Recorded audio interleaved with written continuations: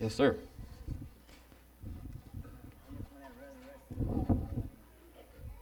Good morning.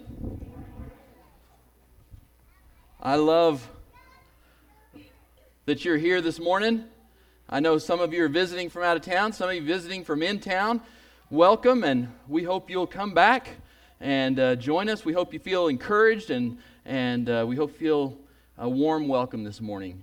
We want to be family believers who believe in this resurrection we're talking about, and who point no fingers, arms wide open, and so we're glad you're here today. Thank you for coming. I love what Brian just did. I'm going to just blow that up just a little bit real quick because that was so cool. And so I'm going to ask this side over here, if you believe it, in just a minute, not yet, to say, "He is risen." All right, not yet. And I want this side over here, if you believe it, to say, "Risen indeed." Okay? You guys do believe this. Yeah, I know you do. All right. So on the count of three, are you ready? 1, 2, 3. He is risen. Risen indeed. Amen. Amen. That's awesome. Well, I wanted to do that because I believe that the words we say, they form us. They form what we become. And so singing some songs and drinking some juice and eating some bread, these things form us. And saying those words, they matter when we walk out of here. They change our hearts. And so thank you for participating today. I heard a silly story, I guess, about a man who went to the Holy Land, and he took his wife with him and her mother. So he's there with his wife and his mother-in-law, a little trying it a few times, through the thing as they went through the tours and all that stuff. But tragically, during the trip, his mother-in-law had a heart attack and just fell dead right there in Israel. And so they took her, of course, to the undertaker, and the undertaker told them, "Well, you got a couple of choices. We can ship her back to the United States. It's going to cost a couple $1,000s just for the ship her, and or we can bury her right here in Israel, and it's a couple $100." And so, the wife was about to say something, and the husband just spoke up without even looking at his wife. He said, "We're taking my mother-in-law back to the United States." And the guy said, "Wow, what a statement of love and devotion." And he said, "Well, what I heard was a couple thousand years ago, you guys buried somebody here, and 3 days later they got up, and I can't take that chance." Okay, so I've been kind of dinging on mother-in-laws a little bit lately. I don't know where that's coming from because I love my mother-in-law, especially just in case she's listening online today. I love you so much, Connie. Awesome. What is Easter about? What is Easter about? It's about some historical events that happened 2,000 years ago about a man named Jesus who died on a cross. And the scriptures say that he died for your sin, for my sin, for the sins of the world. That he was buried, and that on the third day that he raised from the dead, and that 500 witnesses, 500 people, twice as many people as are here today approximately, saw him with their eyes. A historical event that happened 2,000 years ago. But Easter is not only historical. For God, Easter is very personal. Personal. Philippians 2 says, in this hymn that they used to sing back in the first century, and Paul writes it down in the book of Philippians, and he says, thank God it's still in the Bible because I can't remember what it says. So if you want to look at Philippians 2, I just forgot. I practiced, but it slipped my mind. So Philippians 2, it says, he says, talking about Jesus in verse 6, who being in very nature God, he was God. But he didn't consider equality with God something that he had to hold on to or grasp or keep. He let go of it. He made himself nothing, taking the nature of a servant, being found in human likeness, being found in the appearance as a human being. He humbled himself and became obedient to death, even death on a cross. This is the good news that they sang about in the first century. This story about Jesus. He was God, and he let go, and he came here for you. He came here to give up all that so that he could be with you. And the next verse in Philippians says, therefore, all that, Jesus did all that. Therefore, God exalted him to the highest place. Put his name above every other name, that at the name of Jesus, every knee should bow, every tongue confess that Jesus Christ is Lord, or Jesus Christ is King, to the glory of God the Father. So you can either recognize it, bow your knee now to him as King, as Lord, or you can wait and you can do it later, but every knee is going to bow to the King, to King Jesus. And so it is personal. It is personal for God because he gave his Son, because he loves you so much and he wanted to be with you. And so it's a question, who is king? But more precisely, it's a personal question for every one of you and for me today. Who is your king? What is this right here? We've been doing it for 4 weeks. What is this? A throne, okay? And so if you've been here, maybe you remember this. We've been talking about who sits right here on the throne of our heart or the throne of our lives. Who sits here? Is it King Jesus? The first week that we did this about a month ago, we said there is a king. In other words, you have a king that sits on this throne. It might be Jesus or it might be someone or something else, but there is a king in your life. And by the way, guess what? There is a king over the whole universe, Psalm chapter 2 tells us. And instead of really going over all that again, let me introduce a sister in Christ that last fall, when I was thinking about doing this very series, and I said something about King Jesus, this woman walked up to me and said, I just wrote this poem. This is a Kayla Clifton who writes poetry, and I've asked her, when I saw it, I said, we got to hear that poem on Easter Sunday. And so Kayla and I have been looking forward to this since last October or November or something like that. And I want you guys to give a huge, warm gateway welcome to Kayla Clifton.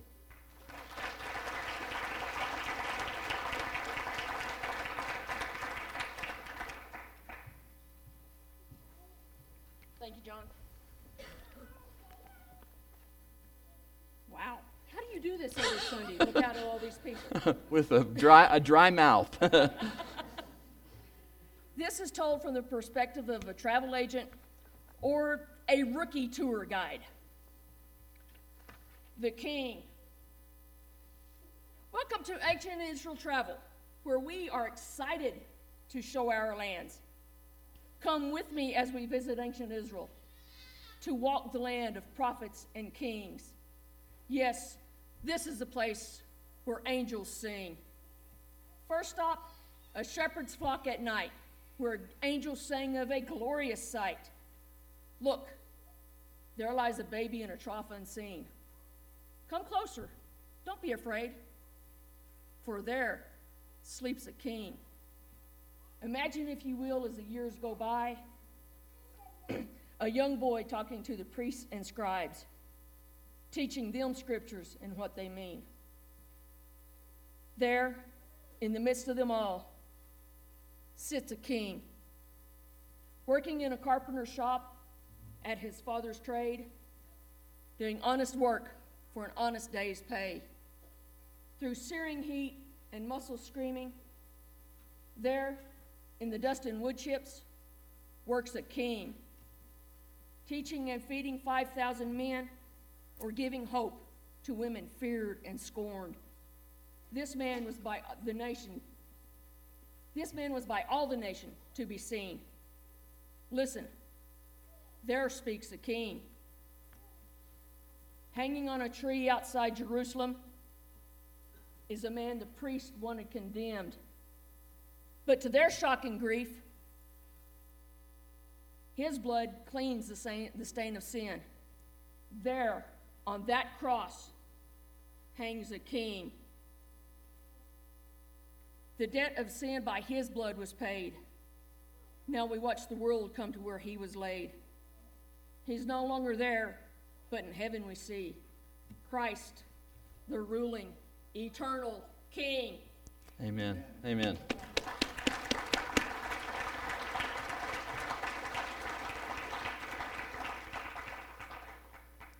Well, I have a frozen computer. That's bad.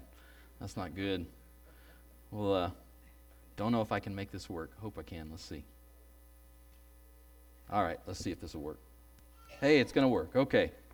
Well, thank you so much, Kayla. I appreciate that. And that's the message of this series. Hopefully, has been there. This is an eternal King. He's the King. He's the King of Kings. He's the Lord of Lords. Hopefully, we're being convinced more and more of that. The week after that, Carl spoke to us from Isaiah 6 about the King. He sits on the throne. He's sovereign.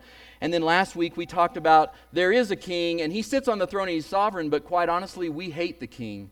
We hate His rule in our life. We hate that we have to come under His rule. We want to rule. And this week, this is what we talk about.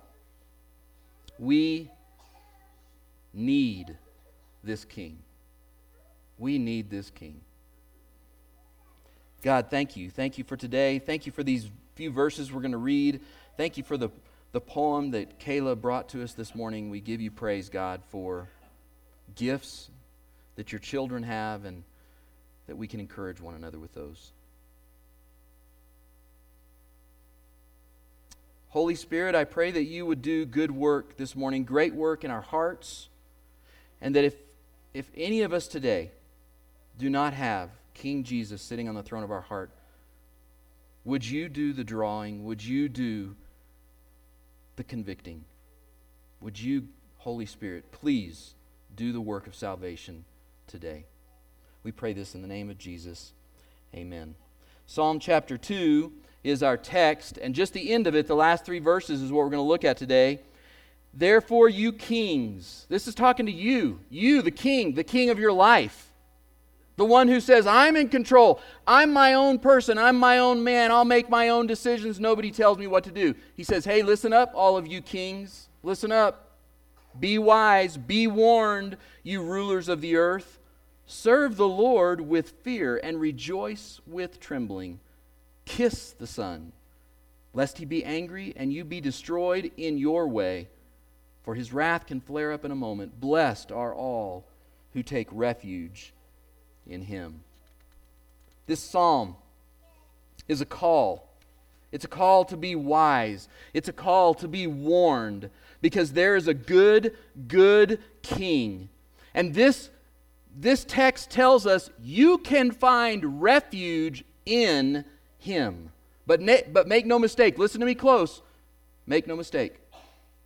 You cannot find refuge from him. You can find refuge in him, but you cannot run away and find refuge from him. He cannot be escaped. One day you will face him face to face, and you will answer for this decision. Did you make Jesus King of Kings in your life? Did you make him Lord above all lords in your life? Did you make him your Alpha and your Omega? You will answer for this decision. And so the question is he your King today? Jesus said this. He said,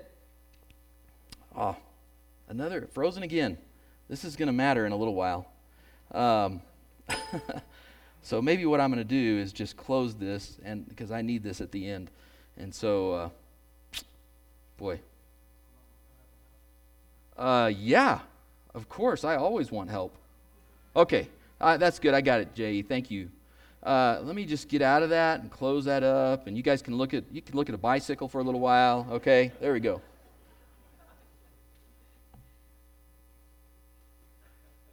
Jesus said this, my yoke is easy and my burden is light. You guys remember that? His yoke. What's a yoke? It's that deal that you put over an animal so that 2 animals go together. And Jesus says, climb inside this yoke with me. Put the yoke on. I'll be in the yoke with you, and I'll guide you. I'll lead you. I'll move you. I'll take you to the place that you need to go. I'll train you. And you may say, well, I want to do that, but I sort of don't want to do that because I want to do my own thing. But here's the deal. part of what the Bible teaches us is you're yoked to something. If you're not yoked to Jesus, you're yoked to something else. You're yoked to money, or you're yoked to pleasure, or you're yoked to comfort, or you're yoked to yourself. You're yoked together with something that owns you. And Jesus says, you want to get in this yoke with me because my burden is light and my yoke is easy. It's good. It's good to be yoked together with me. But it means that we have to give up and say, I belong to Him. I'll do what He wants me to do. This idea of being yoked is strange to most of us because we don't have cattle, most of us. Few of you do, but most of us don't use a yoke. And so I think this is a great example. Maybe you know somebody who is excellent at the piano, a young person that's really good. They seem to be able to play the piano. Not necessarily a prodigy or something that's going to be a brilliant, master of all pianists in the world. But you see potential, and you think, wow, this kid is good. And so if they're going to be great at the piano, what does it take? It takes the yoke. It takes the yoke of practice and lessons and boring scales, if any of you ever played the piano, and drudgery of repetition over and over. It's the yoke. That's what it takes. And any of you who have learned to play an instrument or many other things in life that this would apply to, you know that something happens one day. All that drudgery and boredom and repetition, all that, the shackles become freedom. The confinement opens up into big places because what happens is the scales become chords, and the chords become songs, and the songs become beautiful music. And every musician in here knows that beautiful music does something beautiful inside of you. Something happens big inside of you. Your spirit can soar. There's this awesome stuff that happens that gives your heart wings, but it all starts with the yoke. And He's king. And the question is He your king? Is He sitting right here in your life? Have you taken the yoke? The repetition, sometimes the boredom, sometimes the drudgery of following Jesus. Have you taken it? Because if you have, He's your king. He's your king. See, we understand this for music and sports and school. The yoke, yeah, we get it. We make our kids do their homework and practice, and we take them to baseball practice and football practice, and we applaud them when they make the team and when they make the grades and when they get the first chair. But do we make them take the yoke of Jesus? Are we giving them the example of taking the yoke of Jesus? Are they watching that in front of us? Because if we do, even though it's hard and it's tiring, it will lead to beautiful things in our soul. Sometimes we see a person. Think about this. Sometimes you see somebody around you. You know somebody. Maybe it was your grandma. Maybe it's someone here in this church. Maybe it's someone in the church where you attend. But you know somebody and you see them, and they just seem to stay in step with the Spirit. They're such a good Christian, and they love people authentically. And they have this endless supply of joy. And you look at that and you say this. You look at that person and you go, I wish I could be like that person.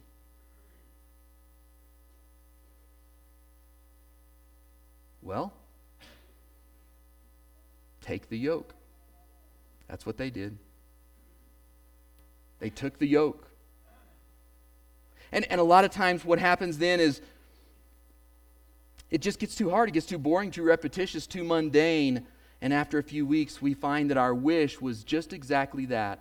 It was a wish. Because there's a difference in a wish and a want, a desire deep in our soul. If you want the king, if you want to follow this carpenter who loved like no one else has ever loved, this Jewish rabbi who taught like no one else has ever taught, if you want to follow this man who died in your place and conquered death, something that no one else has ever done, if you want that, the yoke, take the yoke. Are you wearing the yoke? If you are, then he's your king. And the result is that this good king will bless your life in ways you can't even imagine today. To quote Timothy Keller, he says, if we come under the rule of this king, our lives will blossom in places that we didn't even know there were buds. That's what we'll find. We'll come under the rule of this king. So I'm going to give you, just real quickly, from Psalm 2, if you want to look there in Psalm 2, I'm going to give you real quickly 4 very brief things so that you can heed this warning and submit to him as your king. Here they are. The first one is this. You want him to be your king? Do you want that? You want to come under the yoke? Then obey him. That seems pretty self-explanatory. He says, don't lie. Tell the truth. Tell the truth. Obey him. If he says, only sleep with your spouse, only sleep with your spouse. If he says, hey, what I want you to do is I want you to forgive people. Well, forgive people. He says, when you're mad at someone, I want you to go talk to them face to face. Don't talk about them. Well, go do it. Obey him. Now, we're not talking about perfection here. That's the whole message of the Easter Sunday. That's the whole message of the cross. That's the whole gospel. You can't be perfect. You cannot be perfect on your own. But there's a difference in a person who submits to a king and a person who just wants, listen to me, a consultant. Which one is he for you? Is he a consultant? Oh, I'll obey Jesus. I'll obey him if this is going to work out, if it's pragmatic. I'll obey him if it's popular. I'll obey him if it's convenient for me. I'll obey him if, I'm going to tell you this, he will not be treated that way. He won't be treated that way. He will not be just one counselor that's available in your life among many because he's a king. And he's not going to do that. And he's not just any king. He's the king who died for you, who left heaven. He's the one who gives you the hope and the gift of eternal life. Kings don't die for their subjects. And he didn't have to die for you. He didn't have to. He chose. He chose that. And he will not be treated like a consultant. How dare you treat him that way? He's a king. He's the King of Kings. No matter what he says, do what he says. We need this good king. Secondly, verse 11 says, rejoice with trembling. Submit to him. This one's a little harder for me. Obey him. Okay, I can try. But here's submit to him. Rejoice with trembling. When you're trembling, when life has you trembling, when the circumstances are falling apart, when things are happening to you that are not fair, when there is pain in your life, when there is discomfort, when there are things that are crushing you, are we willing to submit to the sovereignty of the King and say, you know best. I trust you as King of my life. I give these circumstances to you, and I'm going to beg you to change them, but I give you these circumstances knowing you have the power to change them, and I'm just going to submit. I may be uncomfortable, it may be unfair, it may be difficult, painful, but I'm going to rejoice with trembling because you are my king, and you're a good king. We need this king. Will you obey him? Will you submit to him? In Psalm 2, verse 12, will you rely on him? The Bible says, kiss the king. Kiss him.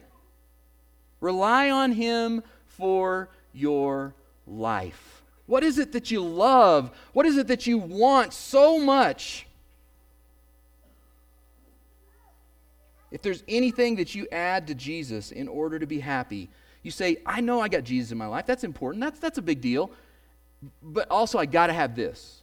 Fill in the blank. Whatever this is, that's really your king. That's your king. Because the Bible is saying to us, be ravished by this king, his love, his character, his face, his kisses to you. Find your life in him. Rely on him. And if you do that, it doesn't mean there's nothing else you want in life. But if you don't have anything else, it's okay. Because you rely on him. You come to him in love with him. And the last thing is this, number 4, expect. Verse 12. Verse 12, it says, Blessed are those who take refuge in him. Expect him to do great things. If you take refuge in something, if you get under something because you want to get out of whatever's dangerous and you want to be covered, you expect that you're going to be protected, you're going to be helped, you're going to be saved. And I have to ask you, do you expect that Jesus is going to act on your behalf? Do you expect that today? When you think about the things in your life, do you ever go, well, that's never going to change. It'll always stay the same. It's never going to be different. I'll never overcome this. This situation will never... Well, who's your king? If it's the king of the universe, do you think he can change things in your life? Do you think he can act on your behalf? Because if you say, no, not really, then you missed the king. You got Jesus, but you're not seeing that he's the King of Kings. He's the Lord of Lords. He's the Alpha and the Omega. We need this king. Psalm 2 is partially a warning. There's words there. It speaks of fear, and it speaks of trembling and anger and wrath. And that's important because if you follow your own way, the Bible says there's a way that seems right to a man, but in the end, it leads to what? It leads to death. Whatever that other king you sit down on the throne of your heart right here, whatever it is, besides Jesus, it will destroy you. It will destroy you. It will poison your life. And so these words are appropriate when we consider the power of whoever we put as king in our life. We need to be warned. And fear is important. The Bible says that fear is the beginning of wisdom. Fear of the Lord is the beginning of wisdom. It's where we start with the Lord. But I'll tell you this, seeing the beauty of the king and knowing how good he is, how awesome, that will sustain your relationship. If I could just describe him somehow to you today, how good and awesome and amazing and big and loving and holy and beautiful he is, I think I'm going to need a little bit of help. And I hope I'm going to get it from my computer today. I don't know if I will or not. As a matter of fact, I'm going to check before I give you an introduction, because that would be kind of, let's see if it'll work. It looks like it's going to. So here's the deal. You guys have heard this guy before, probably. A lot of you have heard this guy before. Dr. S.M. Lockridge was a black pastor of Calvary Baptist Church in San Diego, California for over 40 years. He just died about a decade ago. But he's most famous for this sermon that he did. It's the last 5 minutes of the sermon when he describes, "This is my king." Some of you have heard this. It's been put to music. It's been put to videos that have all kind of graphics and stuff. And this has some graphics. But what I've wished for is when I've heard this over the years, I've thought, I wish I could have been there that day. I wish I could have been sitting in the audience that day and listening to Dr. Lockridge describe his king. And through the miracle of YouTube, this is about as close as I'm ever going to get right here. And so I want to encourage you to be inspired as you listen to Dr. Lockridge describe his king.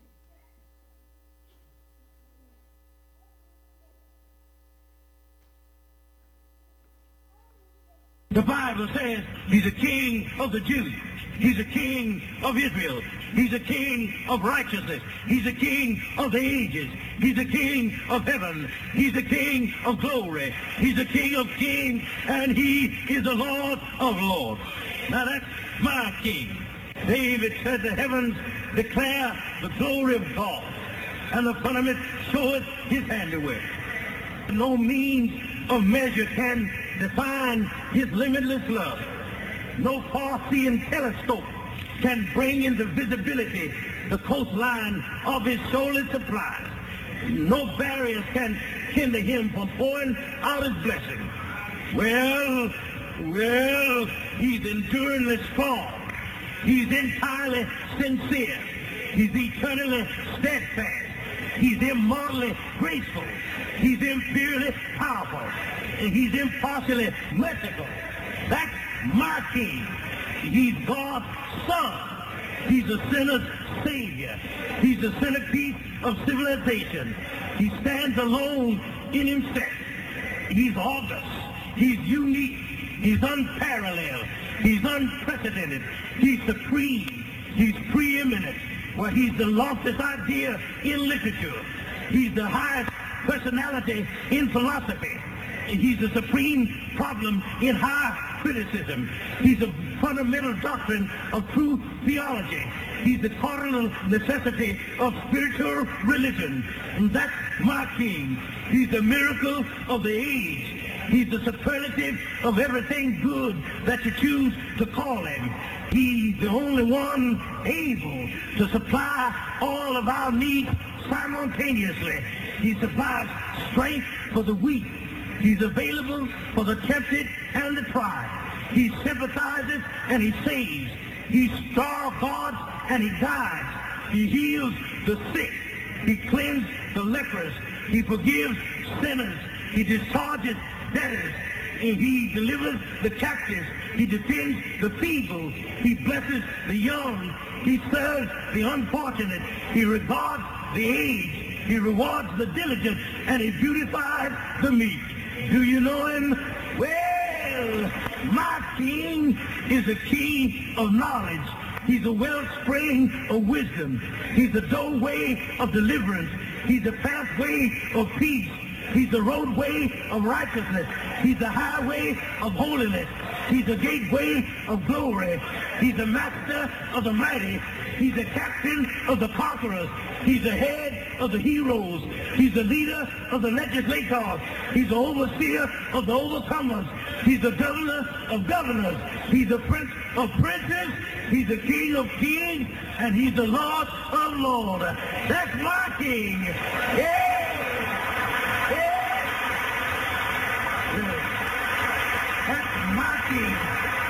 My King, yeah, his office is manifold. His promise is sure. His life is matchless. His goodness is limitless. His mercy is everlasting. His love never changes. His word is enough. His grace is sufficient. His reign is righteous.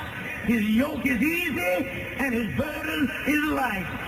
Well, I wish I could describe him to you, but he's indescribable. He's indescribable. Yeah. He's incomprehensible. He's invincible. He's irresistible. I'm trying to tell you, the heavens of heavens cannot contain him, let alone a man explaining him. You can't get him out of your mind. You can't get him off of your hands. You can't outlive him, and you can't live without him. Well, Pharisees couldn't stand him, but they found out they couldn't stop him. Pilate couldn't find any fault in him. The witnesses couldn't get their testimonies to agree. And Herod couldn't kill him. Death couldn't handle him, and the grave couldn't hold him. That's my King. Yeah! He always has been, and he always will be. I'm talking about he had no predecessor, and he'll have no successor. There was nobody before him, and there'll be nobody after him. You can't impeach him, and he's not going to resign. That's my Praise the Lord. That's my King. Thine is the kingdom, and the power, and the glory. The glory is all his. Thine is the kingdom, and the power, and the glory forever and ever and ever. And when you get through with all of the forever, then amen. Oh, yeah.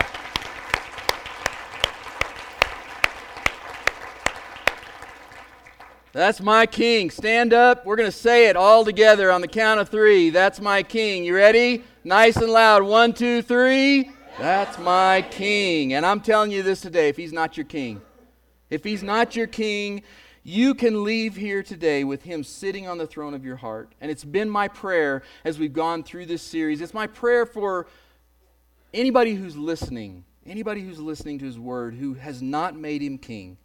The same prayer that Paul prayed. I'm going to pray it right now for us.